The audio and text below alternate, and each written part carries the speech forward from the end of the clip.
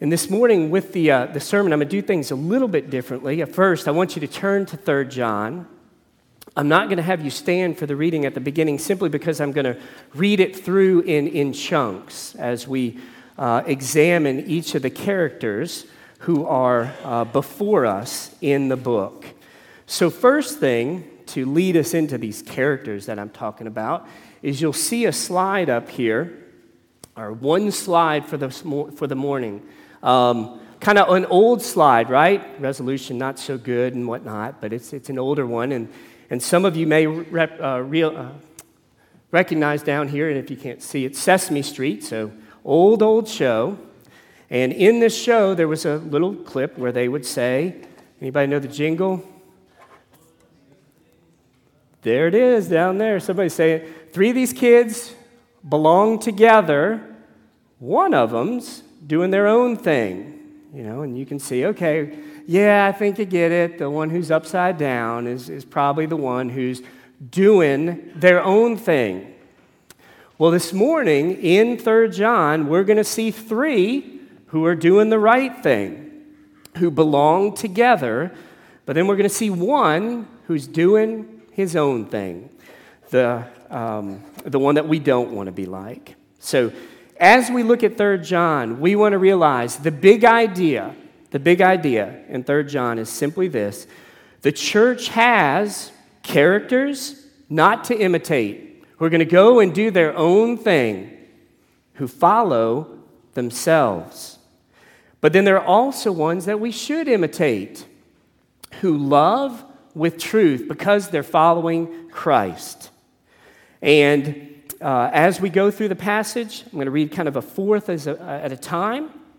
We're going to start here at the beginning. We're calling this a genuine imitation because we're going to see, I realize that's an oxymoron, genuine imitation, right? But the ones we want to follow have a genuineness to them as they follow Christ that we do want to imitate. So at the beginning, we hear from John, and he says this. John writes, God speaks. The elder to the beloved Gaius, whom I love in truth. Beloved, I pray that all may go well with you and that you may be in good health as it goes well with your soul. For I rejoiced greatly when the brothers came and testified to your truth, as indeed you are walking in the truth. I have no greater joy than to hear that my children are walking in the truth. So our first character we see is the one speaking, Elder John, Big John, 6'6" and 245. No, not that John. 60s song, okay, yeah, that didn't connect too well. So I'll move from the genre of Sesame Street and old 60s songs, and we'll hit you with some different genres as we go. But Elder John, Big John, is the one writing here. And the point about John is that he cares for the physical and the spiritual needs of his people. For him, leadership it starts with the people, not just an agenda for the church. So he is personal as he begins. He prays for the physical needs of Gaius, who we're going to hear about briefly. He cares about the physical needs. Now, what's interesting in that passage where he says, all may go well with you and that you may be in good health, some point to that little passage there as, hey, there's justification for the health and wealth gospel. All should be well with you. All should be well with you physically. And if it's not, maybe you're just lacking in prayer. Okay? That's not what this is talking about. This is not justification for the health and wealth gospel. Granted, there is a tension, and we are to pray for the physical needs, and you hear us do that up here, even in the pastoral prayer. There is a reason to pray for that, but there's the tension that we don't want to avoid what you might think of as Donna was a nurse for years, and she would go to the hospital, and there would be a shift change. And they would just reel off, okay, in 101, you got John with a broken leg, and Sue's in 102 with a herniated disc, and 103, they need their meds at this time, blah, blah, blah, blah, blah. And our prayer could end up sounding like just a shift change there. That's not what we're about. But yet we realize, as the Puritan Richard Sibbes said, when there is an answer for physical needs and comfort and curing in physical prayers, it sweetens our passage into heaven. It sweetens our passage into heaven because we're saying, Lord, you have blessed me by answering this prayer. Thank you, Lord, it's coming from you.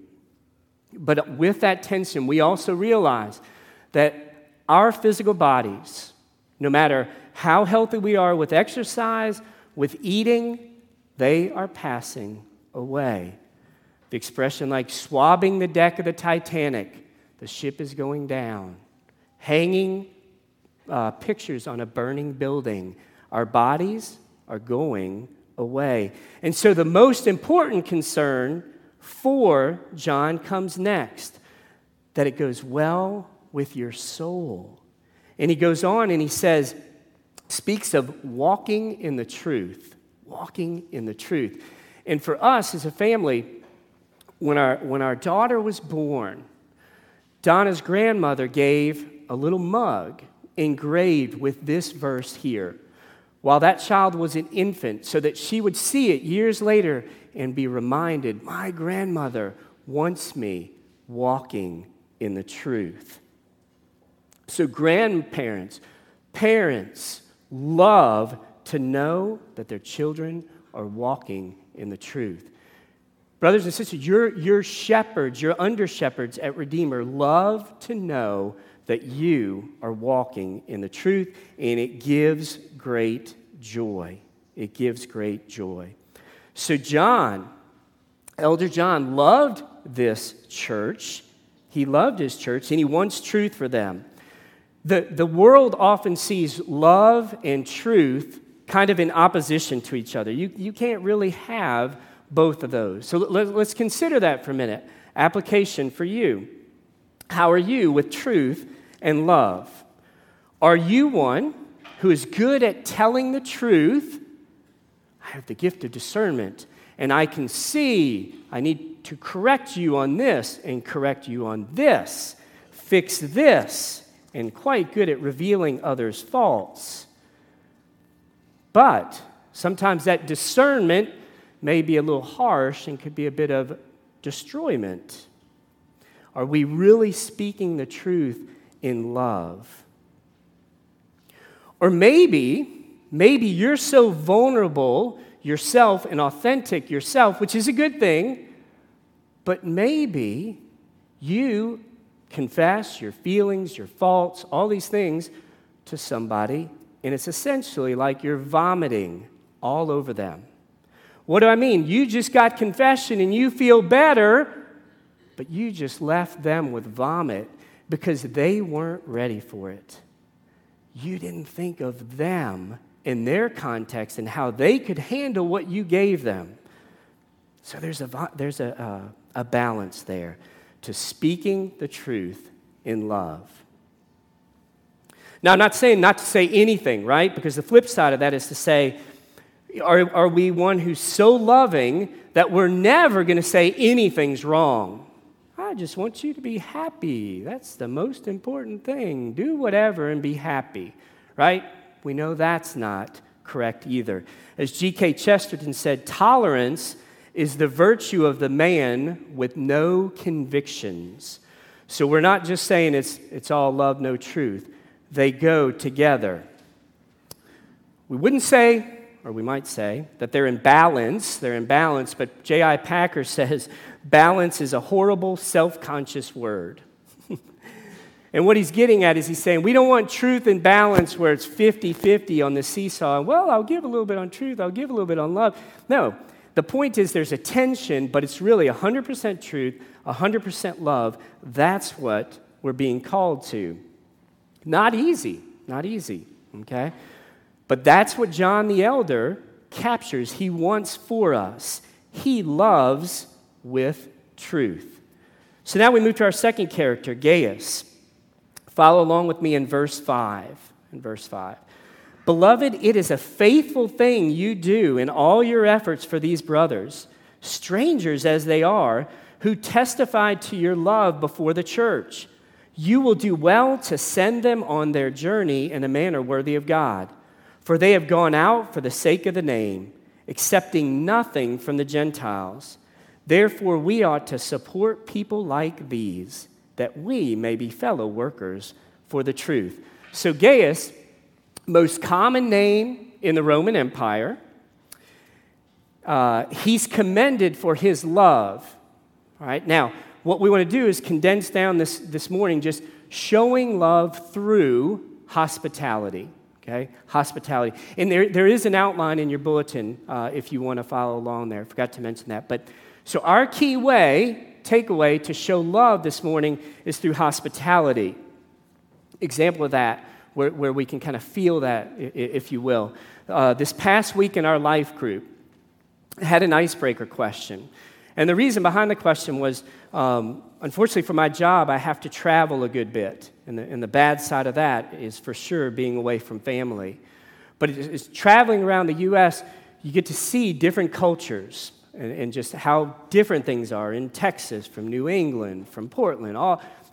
And so I threw out to the group, wherever you're from, what do you think of in your childhood? What stood out to you? Thinking of Teve from New Orleans was going to talk about jambalaya, and Dan from Rochester about just how cold and all that it was all the time. But so many, they talk some about that, but so many of them it boiled down to not so much where they're from, but their home. Literally their home, their family, because of the hospitality that they felt there. The love, the security at home. That key word, hospitality. Now, a lot of us, right, we might not have come from the most warm, secure home. So we might not have had that taste, but we often found it elsewhere. There may have been somebody else who took us in, who showed us love, who showed us, that they still cared about us with all our problems and everything. So we've tasted that hospitality that Gaius was showing here.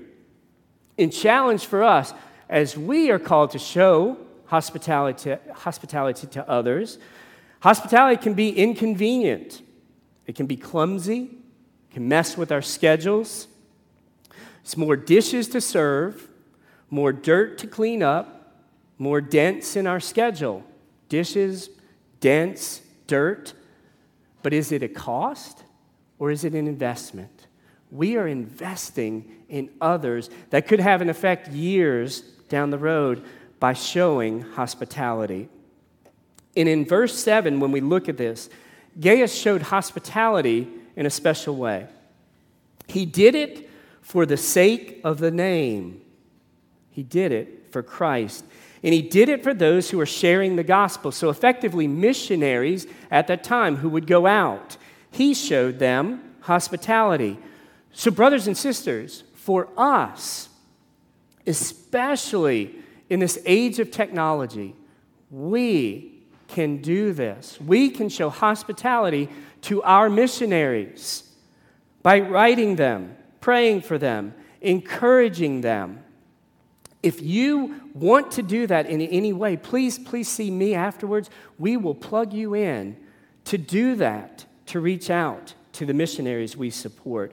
Jeremiah 29 that Adam read earlier talks about the welfare of the city. We, brothers and sisters, are called to show hospitality to those around us, especially the missionaries we send out. We care about their welfare. So it says that they were called by the name. Just to give you some names of those who are going out from us that we seek to support because they're called for the name.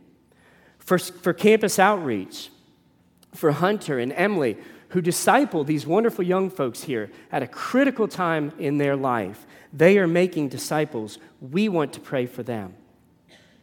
Sorry, so Hunter and Emily. And Wendy, who's doing the same kind of thing, but internationally.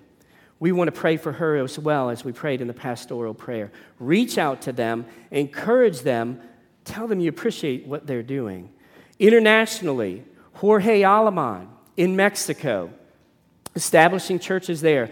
Ambrose and Becky Winfrey, who have been here before, months back, planting churches, involved in a seminary, in Colombia, in South America. Craig and Judy Webb and Corey and Lori Schwepler, members here for years, and now they're on the field spreading the gospel, being faithful to what God has called them in their lives. And then regionally, within the U.S., Tyler Dirks, right over at East Charlotte, impacting this area by planting a church. Pray for him. Andrew Holbrook, who was here and visited our missions team weeks back in Connecticut, working with a church, planting a church there in what he described as a dry area, not many Christians, a hard area, and he craved the encouragement. He was humble enough to say, encouragement means so much to them. So and then even your giving to Redeemer, being faithful in tithes and offerings, helps us to support folks like that. And you do this because you're a part of the church, okay? Why do I say that? The word church in the Gospel of John, not there.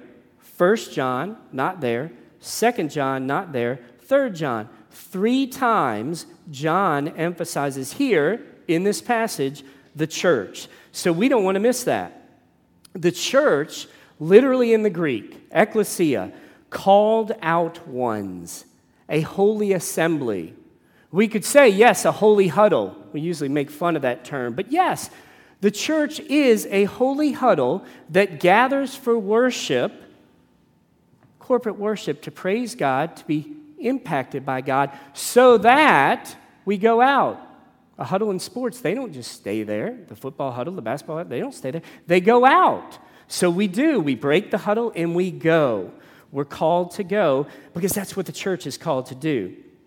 So it is, the church, an organization that Peter calls a chosen race, a royal priesthood, a holy nation, a people for his own possession. Brothers and sisters, as a part of the church, you're special. God has called you in that way. An organization, the church, that produces 100,000 martyrs per year around the world. People willing to die in order to be identified with the name. The church, a simple group here in Indian Trail, meeting here this morning, where the powerful can become the predictable if we let it. John won't, and we should not. The church is meant to have a radical effect on your life and my life. And it sounds simple, but one of the ways this morning is he's saying truth, showing love, hospitality. Hospitality, if we do that in a radical way, we are making a difference. So, we've got 2 characters now, Elder John, Gaius, pretty healthy looking church, right? Good doctrine, good morals, all good. We've got some of that at Redeemer, okay? So, if you're a visitor here this morning, you might be thinking, okay, maybe, just maybe, we found the perfect church. Okay, and so if you think that this morning, invites you to raise your hand. We'll have the deacons take you out for your own good immediately. Okay? You have not found the perfect church, easily proven because I'm in it. I make it, therefore, not perfect, by far. No, the point is, we realize there's not a perfect church, and part of the reason is we can have this. This could crop up. We need to watch out for it. Verse 9, let's find out the problem here in the church. I have written something to the church, but Diotrephes, who likes to put himself first, does not acknowledge our authority. So if I come, I will bring up what he is doing, talking wicked nonsense against us. That's John, one of the sons of thunder. He's going to personally confront the guy, so it could be significant. And not content with that, he refuses to welcome the brothers and also stops those who want to and puts them out of the church. So Diotrephes, literally the name means Zeus reared. Zeus reared. So a name for noble in ancient families. So he's special. He feels like he's special. One of his things is that he rejects authority. He doesn't want anyone, telling him what to do, when to do, how to do it. I am special. And it's one of the reasons, if you think about it, when somebody joins the church, we ask them 5 questions. And one of those questions asks about, will you submit to the authorities of the church? There is a lot in that. If we're not willing to submit to leaders, we're often not willing to submit to Christ and His Word. It's not saying that the leaders of this church are perfect by any means, but this is a structure that God has put together biblically around leaders. And we are all called to submit to each other in love and to leaders. And it's one of the values of joining a local church. Absolutely true that you as a believer are part of the church universal. Amen to that. Some would say, well, I don't need to join a local church. The local church is where there's the accountability, the saying, I'm all in. I want to use my gifts for this local body, and I'm willing to submit to the leaders that a biblical model has put in place. I am willing to do that. Spiritual health for anyone, it could be argued, involves a willingness to submit to leadership. We know, in many of our past, that can be hard for one reason or another. We're going by what Scripture says there as far as submitting to leaders, and that's what John is calling out here. Growth in holiness, being with others, submitting, encouraging each other is critical. Diotrephes would not do that. He rejects authority. Goes further. He slanders. That term there about wicked nonsense, talking wicked nonsense. Slander, likely over power. What do we mean there? You ever been in a room and maybe you're kind of reading something, you're zoned in, and then somebody else in the room says, you hear that fan clicking up there, or it's off-kilter, whatever? No, I didn't hear it, but now I do. Now I'm stuck. Thanks for telling me. I can't pay attention to what I'm reading now because you did that. Slander and gossip. Gossip is kind of level 1. Somebody mentions something to you about somebody, they should have gone directly to them. I got a little pebble in my shoe. Man, when I see that person, now I'm thinking about it. That little pebble in the shoe, the level 1 gossip. Okay, it could be, you hear Pastor Adam has now said that to join Redeemer, you have to be part of the UT Vol fan club. It's a new restriction here. Did you realize he's passing that around? A little bit of gossip there. In fact, it's actually Clemson. It's not UT Vol. Don't worry. Adam didn't do that. It's Clemson. No. So level 1 is the gossip. Got that pebble in my shoe. Slander is worse.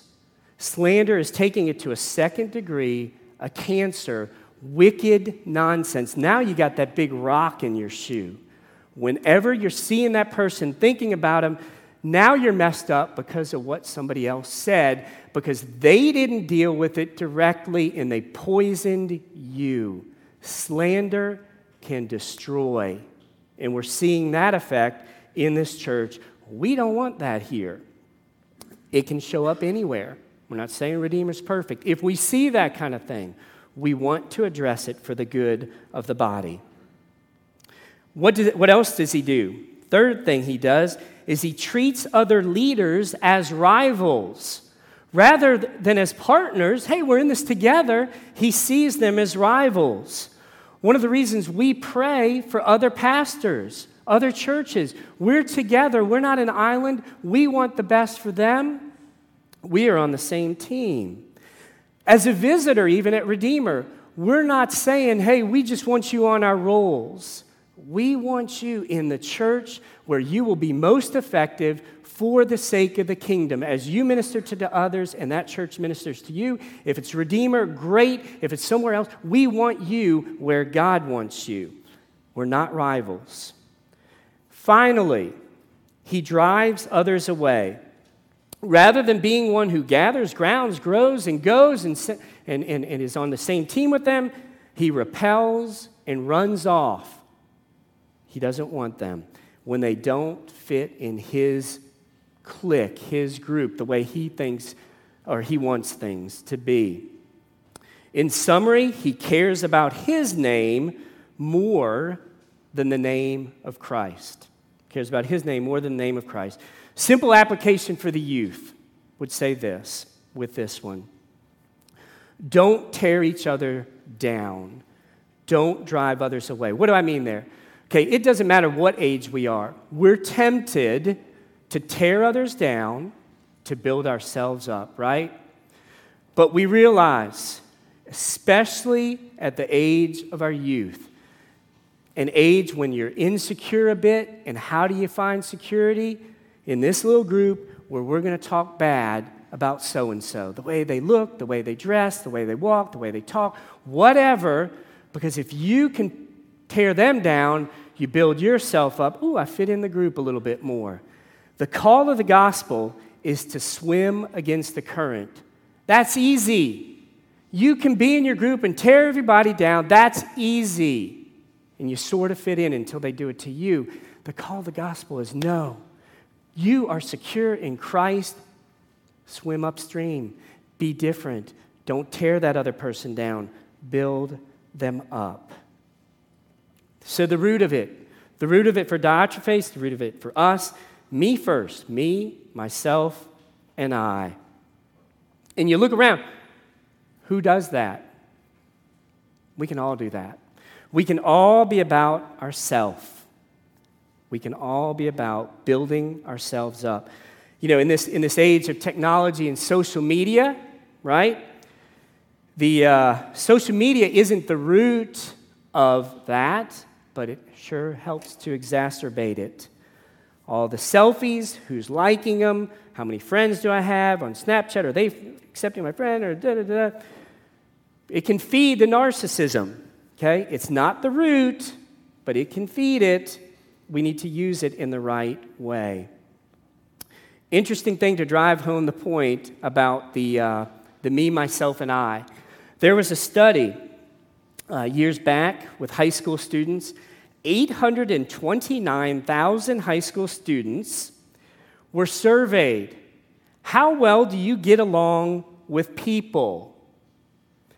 829,000 said they do it above average. Okay? Get it? Don't have to be a math major here. They all put above average. Who's the average? Okay, I kind of highly rated there. 1 in 4 rated themselves in the top 1%. That doesn't quite work for the math either, okay? But the point is, they're doing it, we tend to do it too. We probably think a bit more highly of ourselves than we should.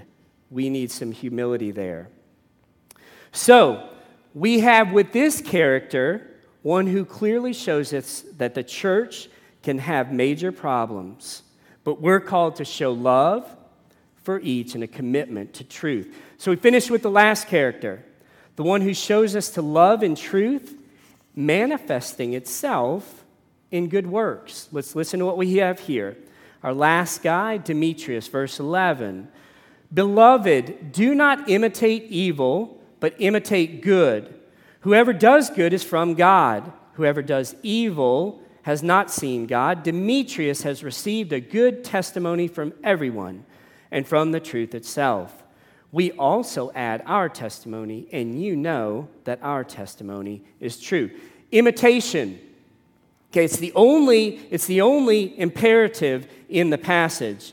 Do not imitate evil, but imitate good. So we got to ask the question, is imitation good or bad? It depends, right? It depends. Sometimes it can be good. Years back, one of our sons, not named to protect the guilty, decided, I want a pair of D Roses for Derrick Rose basketball shoes.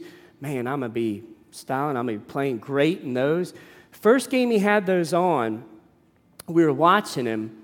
Like, that boy looks like he's in quicksand. He is moving so slow. What is going on? We looked at the shoes after the game. He said, I need a size 8, and I need these D Roses. They're like big bird shoes. I mean, they're like flopping, and they're so big because he needed to have D Roses, and they need to be big, size 8 because he was going to be big. He was not ready for that imitation. 3 years later, they still didn't fit him. So we all imitate somebody. The way we're dressing, the way we look, we're probably imitating somebody somewhere. Okay, so we gotta be humble and say that. But we're called to imitate the good, not the wicked, not the world. There are other parents we've imitated because we like the way they love and discipline and care for their children. Other friends who do this or that well. Other leaders because of the way they lead. There are good things to imitate, and we're called to that here. We're called to imitate with Demetrius, okay? What does he do that's worthy of imitation? Simply put, he does good. He does good. He's rooted in Christ. The tree is growing through sanctification, and he's producing fruit. He bears fruit. We are called to do as much good as we can. Do as much good as we can. Often we tend to step back and think, well, good works. I'm not saved by good works, so I'm not really going to worry about it. No, we're created in Christ for good works. We're called to do good works. That is what Demetrius was doing. Secondly, he had a good reputation. His name, because of being above reproach, he had a good name. And then finally, he conforms to the truth. He conforms to the truth. And you can be loving and truthful together. We see that with him. So, our application, very similar to what we talked about in the men's class the last couple weeks, is simply this: to do good. This was the one imperative in the passage. What can you do good this week? And goodness involves others. What can you plan to do that would bless others? Could be a sibling, could be a spouse, could be somebody at work, could be a neighbor. We're called as Christians to be different, to do something good there. That's going to be your takeaway, okay? A do application. But as we wrap up, the final part of 3 John says this: I had much to write to you, but I would rather not write with pen and ink. I hope to see you soon, and we will talk face to face. Peace be to you. The friends greet you. Greet the friends, every one of them. He starts with a care for people, finishes with a care for people. The one writing this, mentioned earlier, is John, the son, one of the two sons, the brothers, son of thunder. Previously, he had seen someone else's arrival, and what does he ask Jesus? Jesus, can I call down fire and waste this guy? Let me take care of him. Kind of like Diotrephes. So we see a difference now in John as he deals with things, impacted by the years of ministry alongside Christ. The impact that it had on John, who writes to us this morning. So the challenge for us, if you're an unbeliever this morning, you probably hear, okay, there's truth and there's love. I get it. Those are both good. I need to tweak some things here. I need to change some things. I need to be more truthful and loving. I get that. Maybe some hospitality too. If you heard that, we need to back up and say no. No. Not tweaking, not redirecting, radical change. Simply saying, I can't be truthful. I can't ever be loving. I need a Savior. I need Christ the only one who's perfect in truth and love, who loved me enough to die for me. I need Christ. Do not come out of here thinking I can just right the ship on my own. I failed if you hear that. Come to Christ. For the believer this morning, for those who are in Christ, we are hearing a challenge that we as a church are called out. We're supposed to be different. We can be different. We don't want the powerful to become the predictable. We want to be loving in truth. God shows us we can. We should. May we submit to that. May we truly seek to be truthful and loving, that others see Christ in us as the source of that. Would you pray with me?